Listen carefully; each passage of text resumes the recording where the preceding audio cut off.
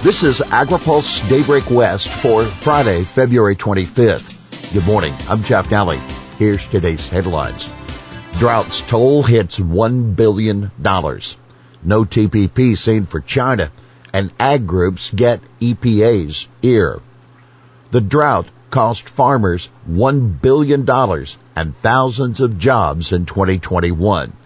A new UC Merced study estimates the agriculture sector lost $1.1 billion and nearly 9,000 jobs last year as direct impacts from the drought.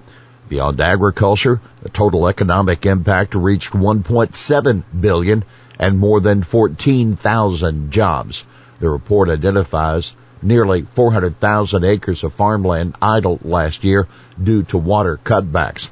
The crops hardest hit were rice in the Sacramento Valley, cotton in the San Joaquin Valley, grain and field crops statewide. Yet the impacts were not as severe as the peak of the 2012-16 drought that, according to the researchers. Strong commodity prices, particularly for milk, helped to mitigate some of the impact, along with feedstock alternatives like almond hulls.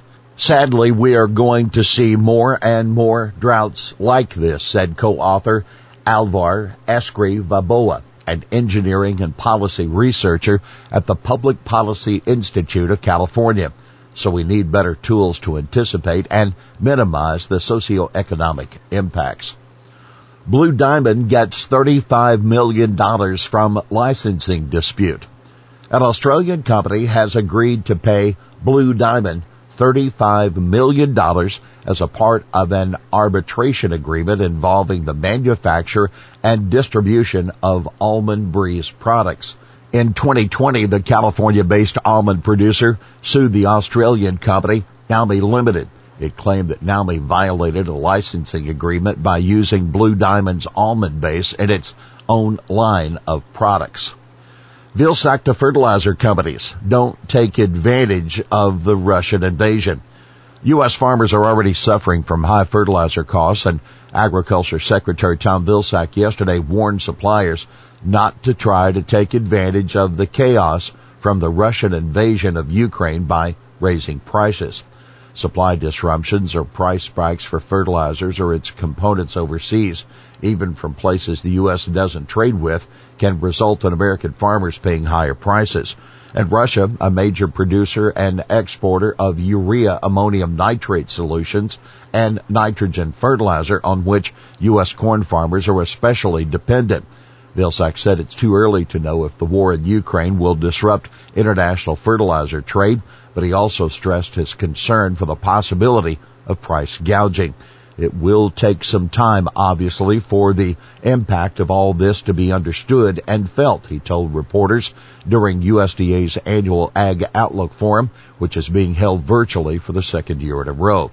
Vilsack said, I sincerely hope that no fertilizer company out there will take an unfair advantage of these circumstances. You can read our full report at agripulse.com. Another year and another record for exports. USDA has sharply raised its forecast for U.S. ag exports in fiscal 22 to a new record of $183.5 billion. It's up $8 billion from the November forecast and $11.3 billion over the record set in fiscal 21. Soybean exports are driving the surge, according to USDA yesterday.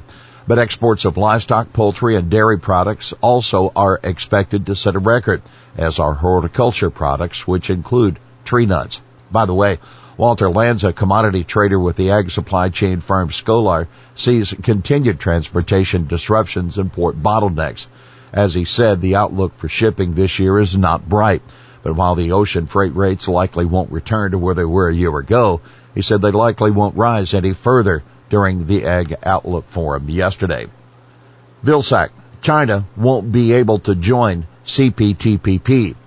China may want to join the Comprehensive and Progressive Trans-Pacific Partnership, the Pacific Rim Trade Pact that the Obama administration negotiated and the Trump administration pulled out of. Beijing won't be able to meet the agreement standards, according to Vilsack speaking to reporters yesterday. The Biden administration also is not ready to join the agreement, Vilsack said. Doing so first would require rebuilding public trust in trade agreements and tearing down existing trade barriers, Vilsack said. EPA sets regional WOTUS roundtables. Agriculture groups are well represented in the group of 10 regional roundtables announced by EPA to discuss how to craft a definition of waters of the U.S. in the Clean Water Act. Organizers of the roundtables, expected to be held virtually late spring and summer, include the Arizona, California, and North Carolina Farm Bureaus, the Kansas Livestock Association, and the Regenerative Agriculture Foundation. Organizers were asked to include a diverse set of participants in their nomination letters to EPA and the Army Corps of Engineers. Other lead groups include Alabama's Cahaba Brewing, the Natural Resources Defense Council, the National Parks Conservation Association, Water Conservation Group Amigos Bravos in the Southwest, and associations of county commissioners in Wyoming, Idaho, and Montana. Now take note, EPA Ag Advisor Ron Snyder told AgriPulse yesterday the roundtables would focus primarily on implementation of WOTUS at a regional level.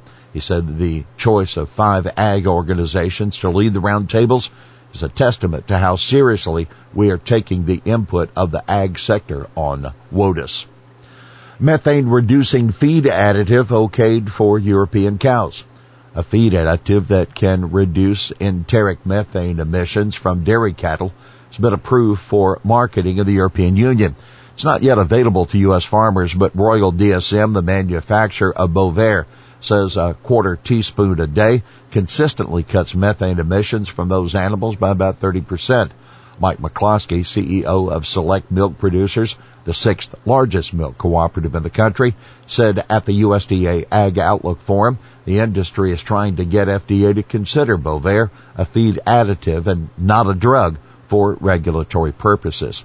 He said, we would love to have this product here, and I believe it will be in the next 2 to 3 years. Here's today's He Said It. We've been involved in the ag program since before some of you were born. Some of you sound real young. That Manuel Cunha, president of Nisi Farms League, referring to airborne staff during a workshop of incentives for upgrading ag equipment. Well, that's Daybreak West for this Friday, February 25th. For the latest news out of Washington, D.C., visit agripulse.com.